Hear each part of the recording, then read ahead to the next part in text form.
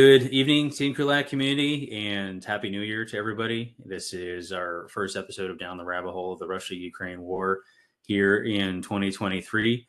And as always, we're pleased to welcome back Dr. Yuval Weber, our Russia subject matter expert. And as we were just talking about before we started recording, realized that somewhat optimistically, we had set the recurring calendar event for this series to December 31st, 2022. I think we hoped that we would not have to do anything into the new year, but obviously that's not the case. So we are here in 2023 and, keeping our fingers crossed that we will not be revisiting this in January of 2024. But there's a lot of time between today and then, and obviously a lot of potentially things that could shift on the battlefield even in just the next couple months, which is one of the things we'll talk about today. So Yuval, good evening, Happy New Year, good to see you again. Welcome back, and let's just get right to it. And since we were having some network issues before, we got to hope that it lasts through this whole one. As we're sort of running through the list of things that have occurred since our last discussion here. And I think the biggest thing was just a few days after we recorded the last Down the Rabbit Hole was a pair of out-of-country visits by the Ukrainian leadership and Russian leadership. We had Putin went to go visit his friend Lukashenko in Minsk, not for the first time, but it was sort of, the timing was interesting because it was also right about the same time that President Zelensky, his first out-of-country visit since the war started, and that was over to the United States, where he met with President Biden privately, did a press conference, and then he in person for the first time addressed a joint session of Congress. And obviously he's had previous addresses virtually, via Zoom to Congress, but first time, again, this time in person, and also, again, his first out-of-country visit. And so maybe we can go through the sort of the competing messages that came out between those two visits, and maybe also explore a little bit what the sort of message was that in President Zelensky's first, external visit, Washington, D.C. is a lot farther away than some of his European neighbors, as well as, European neighbors, as well as some of the other contributors to both the military and financial support to the country. But he went to D.C. first. So, Yuval, if you want to sort of maybe take us through the main messages, maybe some of the implications of each of those visits. Sure thing, and Happy New Year to you as well.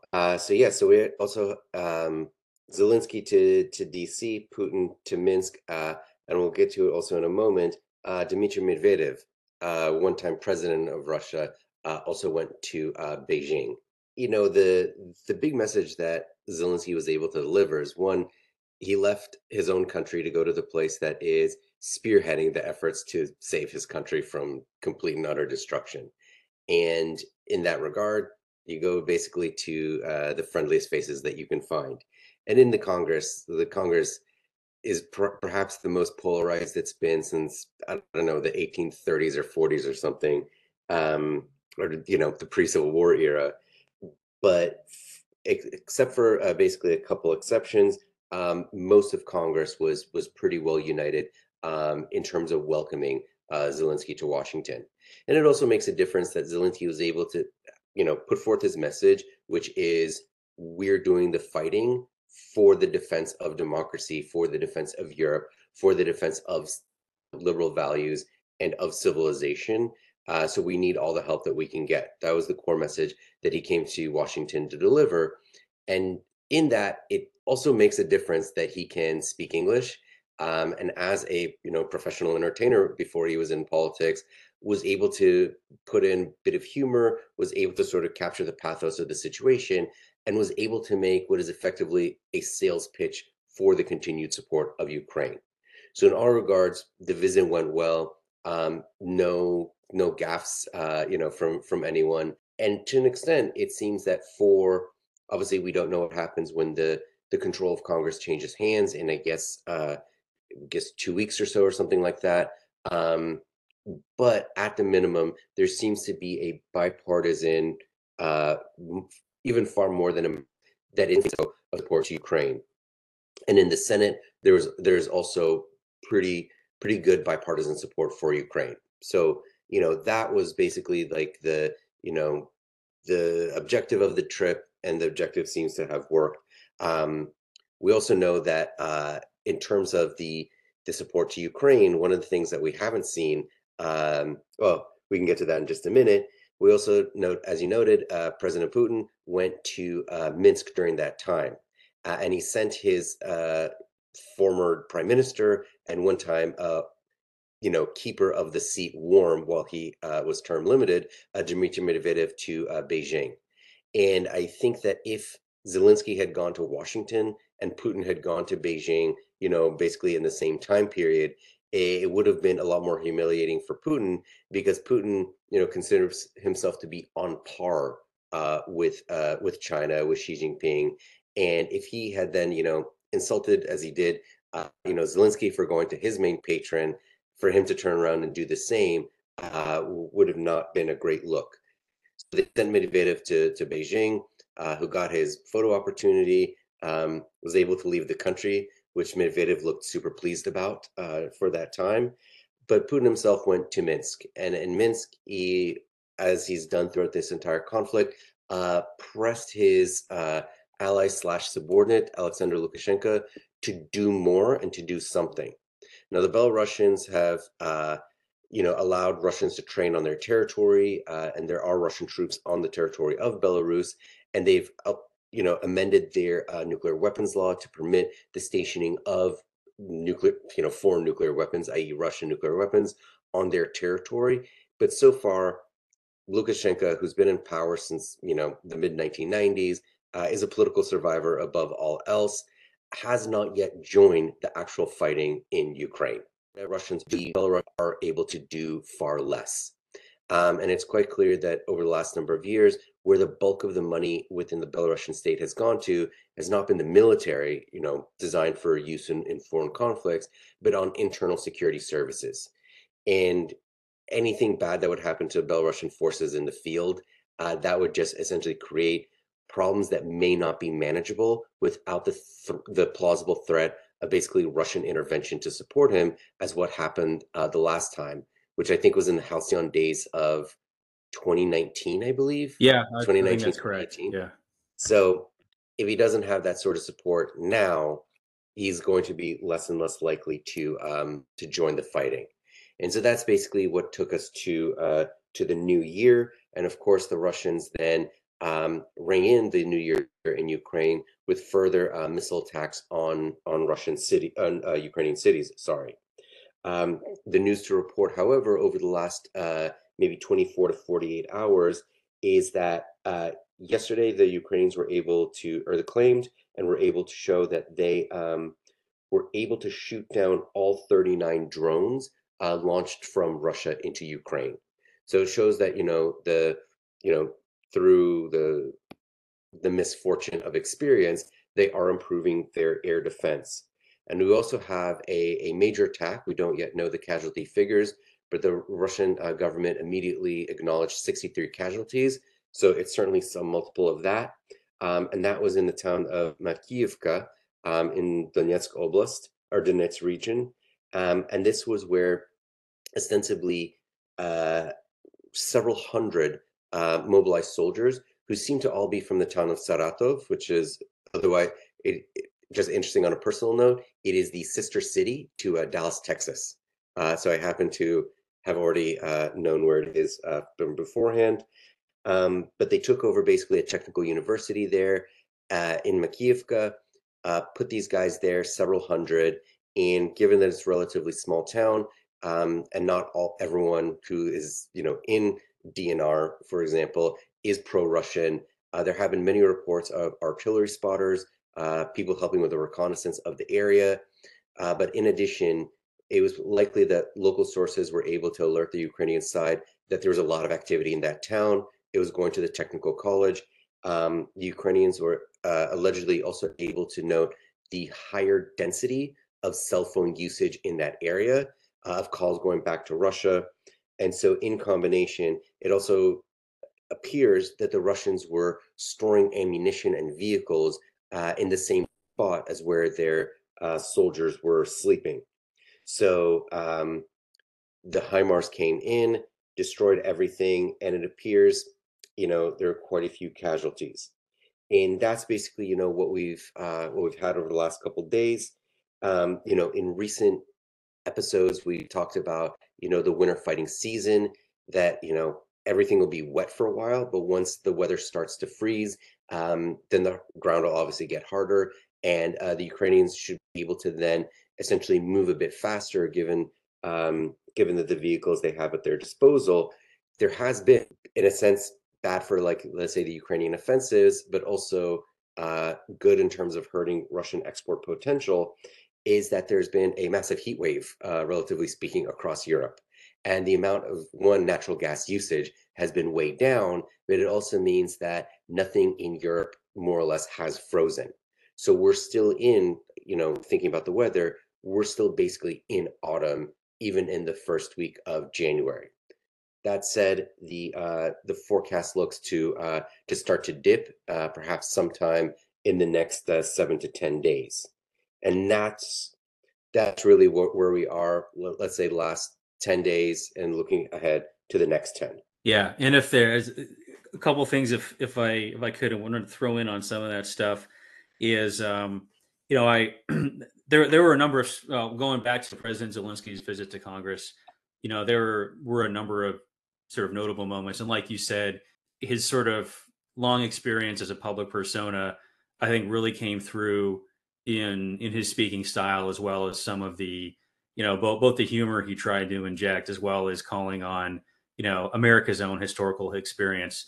I recall that in sort of the preview notes to the speech, it was said that he was going to call parallels between, the American forces at Bastogne that were encircled and surrounded during the winter 1944, as sort of akin to, Ukraine's situation, where at that point sort of just sheer tenacity got the Americans through at Bastogne until they could be relieved. But then he also threw in what I thought was kind of a deep cut of the Battle of Saratoga in the American Revolution. And when he said that, I'm like, wow, there's going to be a lot of people who are going to have to look that one up, because it's not something that's necessarily in your sort of immediate historical consciousness, but it was a battle that was a turning point in the fortunes of the American forces, during the American Revolution. And so it's pretty clear that he was calling out some parallels between, like, this is their war of independence. They've seen themselves as a independent, distinct nation for a long time, but this is the military conflict that's really going to define them. So, that was an interesting point for him to throw in. And I also wanted to make a note, like at the very end, I think we sort of knew this was coming, because another interesting parallel between, Putin's visit outside the country and Zelensky's was that I think about 48 hours prior, Zelensky had been on the front lines in the town of Bakhmut, which we had talked about as a current, pretty point of very intense fighting in the last episode, and has continued to be a point of intense fighting with really no significant gains or changes on the ground. But as we discussed in the last episode, that seems to be a point that Putin has chosen as something he wants, regardless of whether it has any military value or not in comparison to its location. But he wants it, to prove that his forces can take something. And but Zelensky visited that scene of very intense fighting. One, his personal presence there is in stark contrast to Putin, who has not ventured any closer to the sound of the guns than he has to. I think the closest he came was driving across the bridge, the Kirk Bridge, that had been blown up, just to prove that it was, fixed again. But, President Zelensky had gotten Ukrainian soldiers to sign that flag, which he then presented 48 hours later, to Congress as a, sort of a token of friendship. And when he did that, it's not something that necessarily an audience outside the United States would maybe make more of than, this is a very sort of personal gift. But when he did that, I sort of, JLo's personal opinion here, I don't know if those outside the United States fully appreciate the power, sort of the symbolic power of a flag that we know has been on the front lines, in the same way an American audience does, who've been through the last 20 something years of the global war on terror, which, oh, by the way, that officially ended on the last day of December as well. So I guess that's done with. That people fly or taking flags out, sort of outside the wires, we would say, and putting them in their combat vehicles. Or I know on my deployments to Iraq and Afghanistan, we would constantly take folded up U.S. flags with us out on our missions. We didn't hang them, it wasn't flown to interfere with the workings of the aircraft, but it was in the aircraft as we were out flying those missions, and we brought them back. And then they would get sent back to, friends and families back at home. They'd be sent to organizations that sponsored care packages and other support of the troops. Is just sort of a very tangible, I like, you could say that this was there, like the places your support was going. This flag was out there, in our front lines, as it were, and being sent back. So I just wanted to dwell on that a little bit, because outside of an American audience, there's a deeper resonance there, in a flag coming right from the front lines, that I suspect an American audience immersed in the war on terror for 2 decades, it was impactful in a way that may not be apparent to other audiences. At least that was my sense when I saw him do that. Yeah, no, it's the flags are not merely, mementos that they carry sort of the deeper symbolic meaning, and particularly for people in Congress who are fairly intimately like aware of what exactly was global war on terror, support for the military, all of these issues. At that time, I do not know how many people in the audience would have been able to speak at length about the Battle of Saratoga, but sort of like the general point was made clear. And in one of the things we've seen about Zelensky in terms of creating soft power and essentially creating different messages and messaging environments is the guy goes to places, just in one, and two, as you put it, he goes to places which are close to the front lines or have been recently liberated, knowing that in essence, the physical appearance of the leader can raise morale. And of course, there's been lots of discussion in social media about how when Zelensky does go to places that people report, their fathers, husbands, brothers, etc., on the front lines, that those soldiers do get that morale boost when they know the president has just come or the president's about to come. It makes them fight harder because they know that someone at the very top cares about them. And that is contrasting with Putin, who basically doesn't go to anywhere where there's even a hint of danger. And that core difference sort of indicates, Putin is willing to basically have as many casualties as is necessary in order to secure more land for Russia and therefore his legacy. Whereas Zelensky is hoping to bring the war to an end, and in terms of trying to save as much human life as he can. And that's been quite different. And we saw, particularly after, the Ukrainians were able to retake Kherson, is that the Russian president, Vladimir Putin, had not visited the Russian city of Kherson. And within 24, 48 hours of Kherson going back to the Ukrainian control, Ukrainian president Zelensky visited the Ukrainian city of Kherson. And that's the sort of thing of what, the eyewitness reports and, the captured communications from the front lines of the Russian soldiers show that they know that their leadership, from the officers all the way to the president, simply do not care about them. They don't care about human life in general, and they certainly don't care about the lives of the Russian soldiers. And that's something that, what we're seeing in terms of the Russian decisions, like where and when to mobilize like their soldiers, is that, we can talk about this in just a moment, but it doesn't seem, other than just putting as many warm bodies as possible on the front lines, to basically reduce the Ukrainian advances just by sheer mass and little else beyond that. And that's essentially like a core difference that we've seen basically from the beginning of the conflict. And as we're basically rounding towards the first anniversary of it, is something that is making a difference in the war fighting capabilities of both sides. Yeah, and not to dwell too much longer on the sort of the difference of personal example, but I think I don't want to oversimplify it, but I do think the in-person visits to the front lines or recently liberated places, it's indicative, among other things, of, as you said, sort of just the different value systems at play. Because aside from the the morale boost or the poking a thumb in the eye of Putin for not going near these places that he says are his, it's simply the expectation of, or it's what you expect your leaders to do, right? Like demonstrating a certain minimal level of concern and commitment to show that you do have that level of concern and acknowledging what your troops are doing. And again, I don't want to make too many parallels, but it harkens back to, again, to the global war on terror eras where, you would have these, very highly secure, very hush hush, deeply, detailed, arranged visits by Presidents Bush or President Obama to visit troops in Iraq or Afghanistan. And now I'm not discounting, their level of sort of willingness to take on personal risk, because nobody is expecting the president of the United States to like jump into the trench on the very front lines, or like go on patrol in downtown Fallujah, right? There are too many other national security concerns, among other things, to put the president in that situation. But the point was, they went to those countries where they had committed troops, right? Where the citizens that they had ordered to risk their lives and personal security for national security objectives, they went to go visit them in those countries to show that they acknowledge that the sacrifice their troops are doing. And even in very arranged circumstances, the point is they still went to those countries, right? And that is not a risk-free proposition, no matter how much security and secrecy you wrapped around it. They still went to Iraq and Afghanistan, which were not safe countries to be in, on the best of days.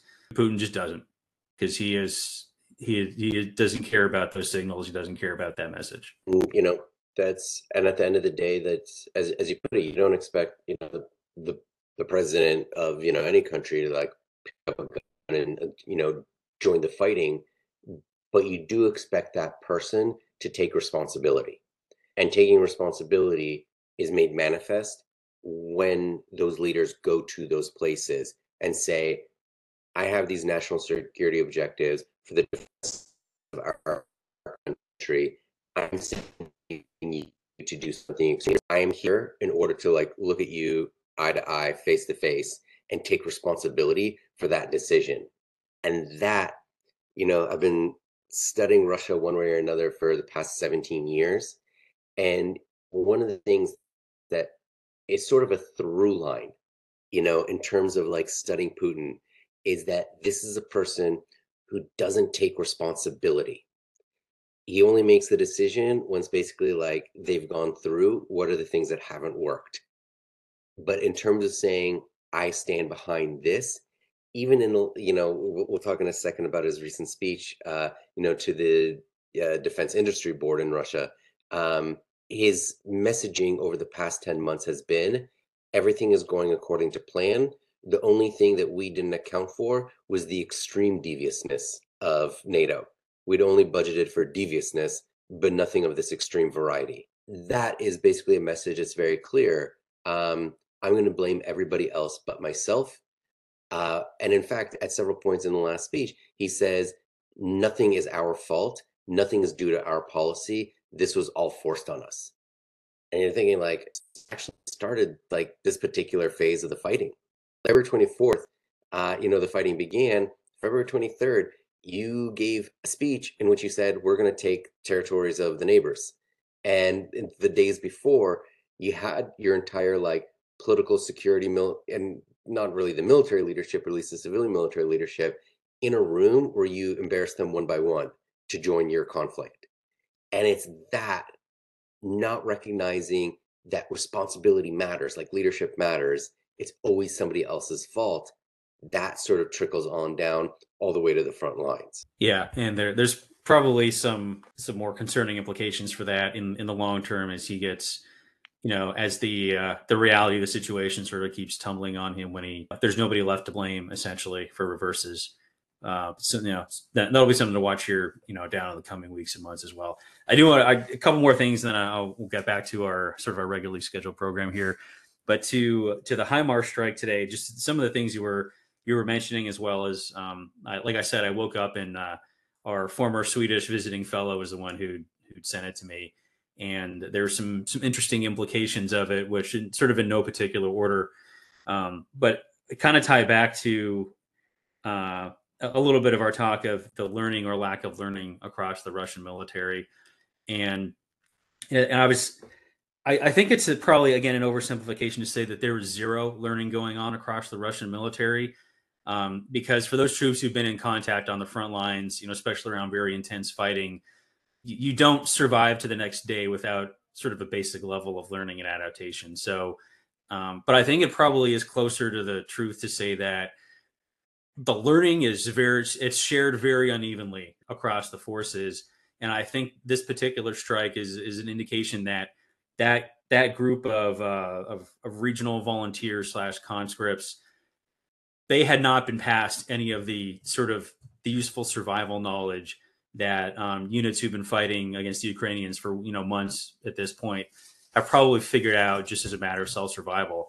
And some of the things you mentioned, one, um, the density of electromagnetic signals, personal cell phones indicating a large concentration of troops. The troops along who are still alive along the front lines against the Ukrainians probably figured out that that's that's something you don't do if you want to live to the next day.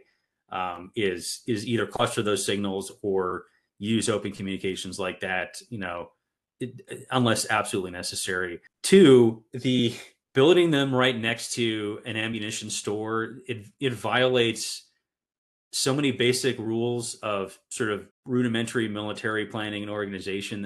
I kind of even don't know where to start on that one, because that's stuff that the Russians hadn't figured it out from all the ammo dumps that have been blown up by the Ukrainians up to this point. Like every ammunition storage point, you don't put them next to the barracks, right? You just don't, because that's incredibly stupid.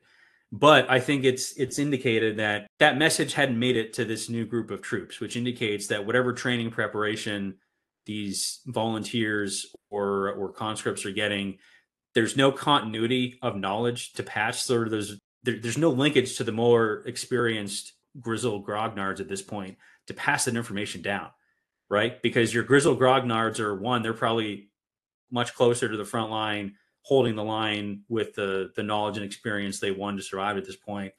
And two, you killed a lot of those guys in the initial wave of the invasion because they were squandered in piecemeal advances and attacks that were not properly coordinated or used combined arms to support.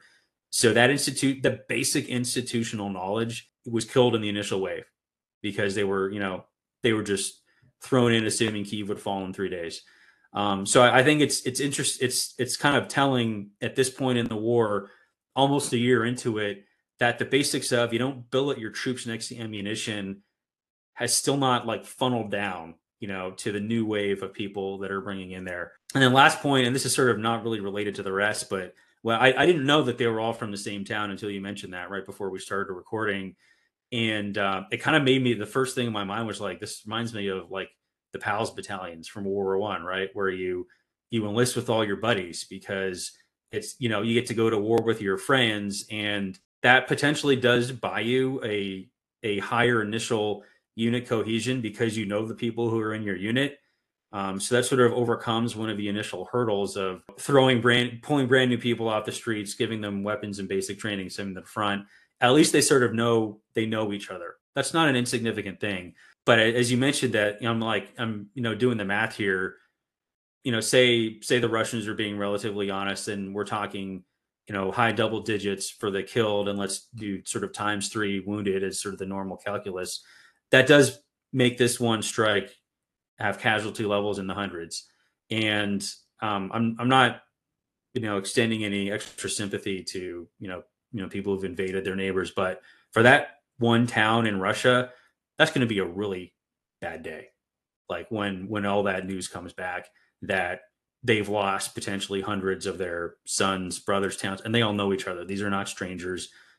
They're going to know probably every name that's on that list when it comes back. And it sort of makes you wonder, this is not the only sort of group of regional volunteers that have gone together. How many times outside of a very high profile mass casualty strike has this happened for these regional volunteer units? And are we, we've sort of mentioned much earlier in the series, Russia's going from a 21st century military to a 20th century military back to a 19th. Like, this whole PALS battalion thing was like very early World War One, early 20th century. The aftershocks of that were pretty gut wrenching to the society, because it wasn't just the British, right? Like I've done a little bit of touring and visiting in the French countryside, and every little French town has a list of names from World War One, a long list of people who didn't come back. So the loss of those people to that one community is going to be, it's going to be gut wrenching. And so just if this is sort of their approach to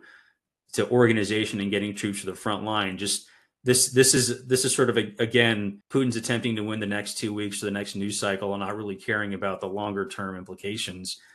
You're going to have all of these little Russian communities who are going to have sort of the prime of their youth, lost in these types of things because of how they've organized their military for short-term gain. There's going to be many longer term after effects. The loss of a few hundred people in a Palace battalion is going to be one of them. It's going to resonate long after the war is over. Yeah, just like the last thought that came up is it's probably that if these guys all knew each other because they're from the same town, it's probably they were all drafted by the same, like basically whatever precinct level of like the local military commissariat. And so it could quite literally be people who were conscripted together, basically organized together, trained together, and then moved closer to the front lines together. So it's quite possible that these people really do know each other, if not like every person knows every other person, but it could be same neighborhood. And again, not to dwell on it, but it's World War One was not the first time, right? Like in the American Civil War, you had towns and states raising their own volunteer units, and the whole point was you went and you fought together. But all it would take is one bad miscalculation of a commander to put all those troops in the same place into a really, into some bad decision making, and now you've got that town or that state that is now bereft of, again, sort of the flower of their youth. That has impacts long after the war. Anyway, so moving on, you talked a little bit about the speech of Putin to the Russian industrial group. If you want to expand on that a little bit on some of the things anything else that was discussed there. So certainly, in terms of thinking about, what's going to be the rest of the winter fighting season, what does 2023 hold in store? There has been quite a lot of, and so getting to Putin and the Minister of Defense, Sergei Shoigu, in just a second, there has been many rumors in recent weeks of another wave of mobilization. The first one got, 3 to 350,000 men, and it appears the drumbeat of another one is coming. So another 350,000 men is good part of like the Russian strategy, if not to sort of gain more ground. It's not that they're doing any better fighting, but to signal to both the Ukrainians and to the larger, alliance network supporting Ukraine that the Russians do have the manpower to effectively freeze the fighting where it is. So wouldn't it be better to go to the negotiating table now versus losing however many more on both sides? We also had and so part of that, so there's also a video that was released by the Ukrainian Minister of Defense, Alexei Reznikov, in which he said, one, it's happening. Two, unlike the first mobilization, which went after people in smaller towns, more provincial setting, that the next one is coming to the cities, and that the border will be closed, soon enough. And obviously, this is meant to make Russian men of a certain age quite nervous. And so part of the discussion about mobilization in the recent speeches and public commentary by Putin, Shoigu, and others is that, one, the difficulties that were faced in the first mobilization, Sergei Shoigu, who has never met a problem that he's not been able to solve just by mere suggestion of having solved it, is he said all the problems that were identified in the first mobilization were solved on the go, and that he's been very proud of the administrative abilities of the Russian state and of the military commissariat system. One sort of little tidbit that was put into the speech is that the conscription age in Russia is going to be increased from the minimum age is from 18 to 21. And so if I could get the word salad out of the way, it means that in Russia, like when you turn 18, you're therefore liable to be conscripted. But if you pass that without being conscripted, you're basically home free after that year. What the change is coming that was released in that speech is that up to 21, you can be conscripted for the first time. And that conscription for those in the first time across all of Russia, the maximum age is going to be 30 years old. So this means all basically Russian men from 18 to 30 are at some point going to be liable for military service under the new status. Over the course of the conflict, that those who have the resources do leave, and this is only going to encourage them to do more. There are these new patriotic youth organizations that Shoigu said 1.25 million children and teenagers have already signed up for. And I imagine that anyone in Russia who doesn't want, their sons to get in this conflict are probably going to start thinking, maybe it's best if, our son doesn't even finish high school in Russia, but just get this person out of the country. That seems to be something that we, in terms of the structure of Russia over the next decade. And one of the interesting tidbits that was picked up, in preparation for this, is that just in the first mobilization, first conscription, 1% of Russia's able-bodied formal workforce. One of the consequences of that is that there has been essentially an uptick in inflation in Russia, because if you remove 1% of the entire workforce, you need to then be able to offer higher wages to those who don't get conscripted. There have also been a change in tax rules for IT workers, basically making work from home taxed at a much higher rate. And obviously, this is not just like whatever sort of COVID situation, but they want to make people who are in Russia essentially go to a workplace so that they can be more accountable to the state, compared to, let's say, someone who works for a Russian company but is an IT worker and is actually in Armenia, Georgia, or points further afield. A lot more people are going to be leaving the country over the course of 2023. And as the ruble has weakened because there's much less in the way of export earnings, there is also clearly across all of Russia, like their version, the Consumer Price Index, has shown tremendous price increases over basically all goods at this point. So at the same time that, the leadership is saying everything is fine, a lot of economic data is saying that it's not. And even in Putin's portion of the speech, he said that the first important thing that he said was there's no constraints in funding. That means obviously the defense industry can do whatever it wants, but there's also probably going to be a lot more wastage of money because there's no next year for Putin, or thinking about 5 years or 10 years from now. All the resources of Russia are going to be put into this conflict and doing as well as possible as soon as possible. That's just a recipe for inefficiency, graft, corruption, etc. He also noted that the two most important things, and obviously a signal to those listening, is that drones must improve basically like immediately, so that basically Russian soldiers are able to get the information they need in order to do, to have targeting information as quickly as possible. So basically, that also shows the Russian ability to have, the recon strike complex has not been as basically well performed or well implemented as perhaps many had been fearing over the last couple of years.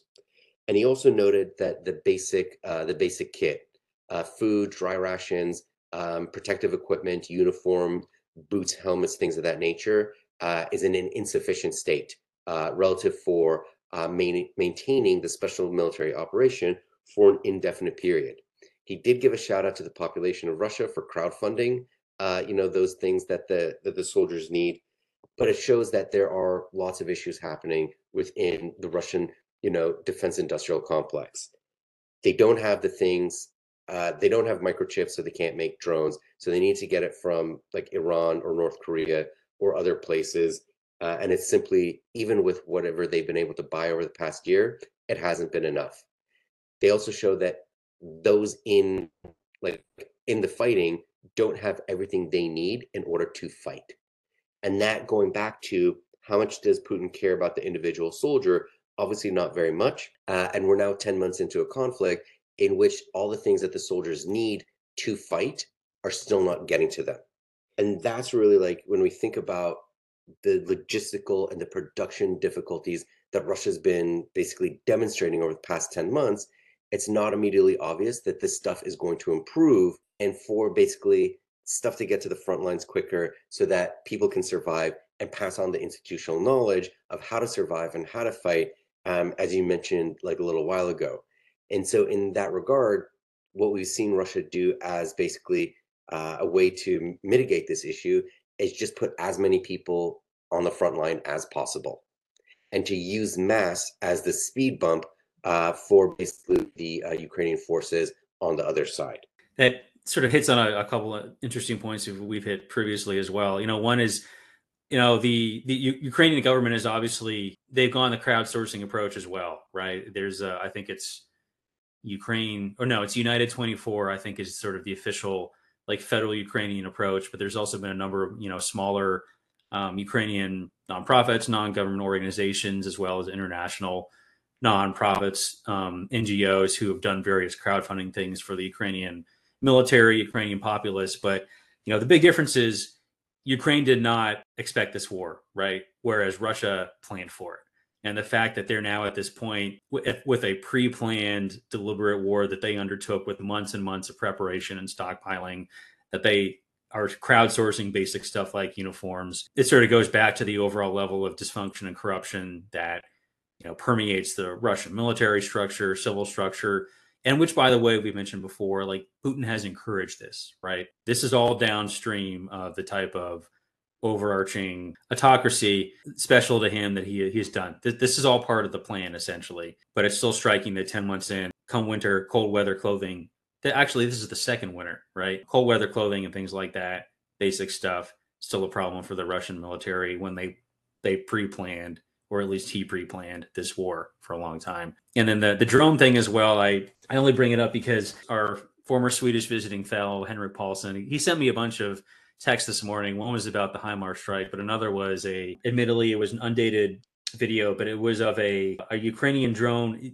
So one, Russia is importing drones from other countries. Meanwhile, the video he sent me was of a 3D printed drone using commercially available parts and then armed with a RKG-3 EFP grenade as the warhead. And one of these was used to fly directly into a trench line to deliver its munition, while a second one was there acting as the spotter, basically watching this one go in. And again, it's just a contrast of Russia's importing stuff while Ukraine is using again 21st century technology, additive manufacturing, to combine existing munitions with innovative uses of additive manufacturing to create new things for themselves, to be used in new and interesting ways. But the other thing from the video, and this goes back to like the learning organization, and I mentioned this to Henrik, which is, again, admittedly the video is undated, but sort of the spotter drone watching the munition fly in, the trench line itself is completely unconcealed and uncamouflaged from an aerial perspective. It is this giant scar of dirt in the ground with upturned earth basically sort of thrown out on either side. And the point is, you can tell it's a trench. You can tell it's a trench from far, far away. And it's just striking, again, that at this point in the conflict where Ukrainian precision fires, along with UAS-enabled precision fires and, sort of kamikaze mini munitions, we are almost a year into this, and there are still places on the battlefield where the Russian forces are not taking basic cover and concealment precautions from the air, because from 100 feet or 200 feet, you can tell where recently upturned earth is. It's very obvious on a sensor. And the fact that they are still not taking any measure to sort of camouflage their trenches from above is, again, it's indicative that where learning may be occurring in some places, but it is not translating uniformly across the force. It makes every attempt for that Russian soldier to survive on the battlefield harder, because it's the same thing as like, you don't put ammunition next to the barracks. You should cover and conceal a trench that you have recently dug, because from more than 5 feet away, and especially from above, it is blindingly obvious that that is a man-made fortification there. And if it's a man-made fortification, there might be something there worth targeting. We're a year into this almost, and those lessons are still not percolating across the force. Again, to tie it back to the whole, this is the house that Putin built kind of thing. He doesn't want an adaptive and innovative force, because that kind of force can ask questions, questions about the whole system that put them there in the first place. So I guess it's better to sacrifice a few dozen or 100 Russian soldiers in unprotected, uncamouflaged trenches than make any meaningful changes that would increase their survivability, but then maybe also raise some questions about why they're there in the first place. Yeah, and just to, one little tidbits that came up, in the end of the year news dump, um, Putin also canceled his annual call-in show, is not going to have his constitutionally mandated address to the Federal Assembly, is not going to have, really any interactions with unscreened people. Is there was a decree that the requirement that bureaucrats in Russia clear their, and it's worth dwelling on for a moment because this is a very clear trade, and obviously, like, also sort of evidence of like the weakness of Putin within the political system is that if he's telling people you don't, as long as I'm in charge, you don't need to declare your income, that's effectively a trade. I will permit graft, corruption, theft of state resources, even during the time of conflict. I just need you not to think any big thoughts thereafter. That'll obviously be a trade that many will take because they'll take this opportunity at the time that, the Russian military economy, the Russian military like manufacturing base needs to, in fact, get better, more efficient, more innovative. It'll go in the opposite direction because why wouldn't you steal? Because ostensibly, if you know that Putin is allowing you to take whatever it is that you can get right now, he's not thinking about next year or 2 years from now. He's thinking about today. So as long as you can just keep things going where you're stealing everything from, out the back of the truck, then you're going to take that. And what this will do over the obviously the next months, years, etc., is that it will hollow out Russian governance even further. And eventually there's going to be just like much less stuff to take or to steal. And at that point, things that we've seen in times of turbulence in Russia before, which is if I'm stealing something and the other person's stealing something, I'm going to be much more concerned about basically my rival rather than thinking about the public interest, rather than thinking about Putin. I'm either going to think I'd like to take him out because I want his stuff, or I assume that he wants to do the same to me. So therefore, I'm going to strike first so he doesn't have a chance to clean me out before. And the combination is we're going to see much more violence and basically like consolidation of power at these lower levels than there were before because people are going to take this opportunity to take as much as possible. And once they start taking, no one wants to be the last one left not to take. And that, in effect, is going to be, something that we'll see over the course of this year, far more violence, basically within the power structures, within the security services, of people not wanting to be left out when the spoils are being divided. And once basically the music over, it's going to be very difficult for Putin to then motivate that same bureaucracy to do his bidding. And in times before, we've seen what do leaders do in this situation? They have to use much more coercion. Coercion against the bureaucrats, coercion against the public. How long does that last? We could go on. The consequence of not being a learning organization, the consequence of not getting better is that you need to find different ways to motivate people. And if you motivate them through permitting corruption or you motivate them through fear of coercion, the beatings will continue until morale improves. It only goes for a little bit amount of time before you need to essentially keep going at it, allow them to steal more, crack heads even further, and eventually it all runs out. And Putin is no different from any other autocratic leader. He's pretty secure now, but once the power starts to waver, it'll crack very quickly.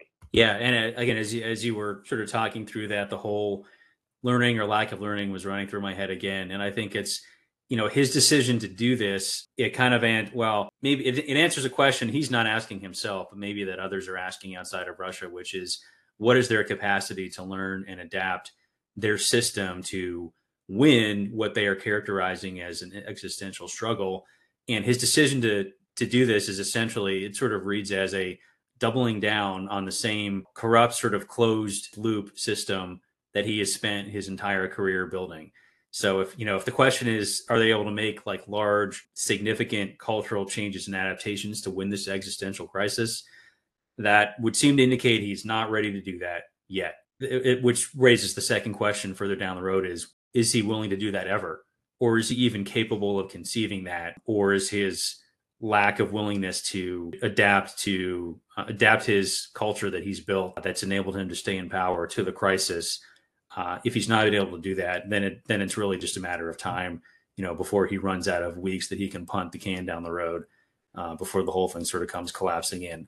But unfortunately, the problem is that there can still be a lot of destruction and chaos and very bad things happening before that point comes. So anyway, but no, it's interesting that he does seem to be sort of doubling down on the system that he built, because he's not willing to lose that system. That seems to be the priority.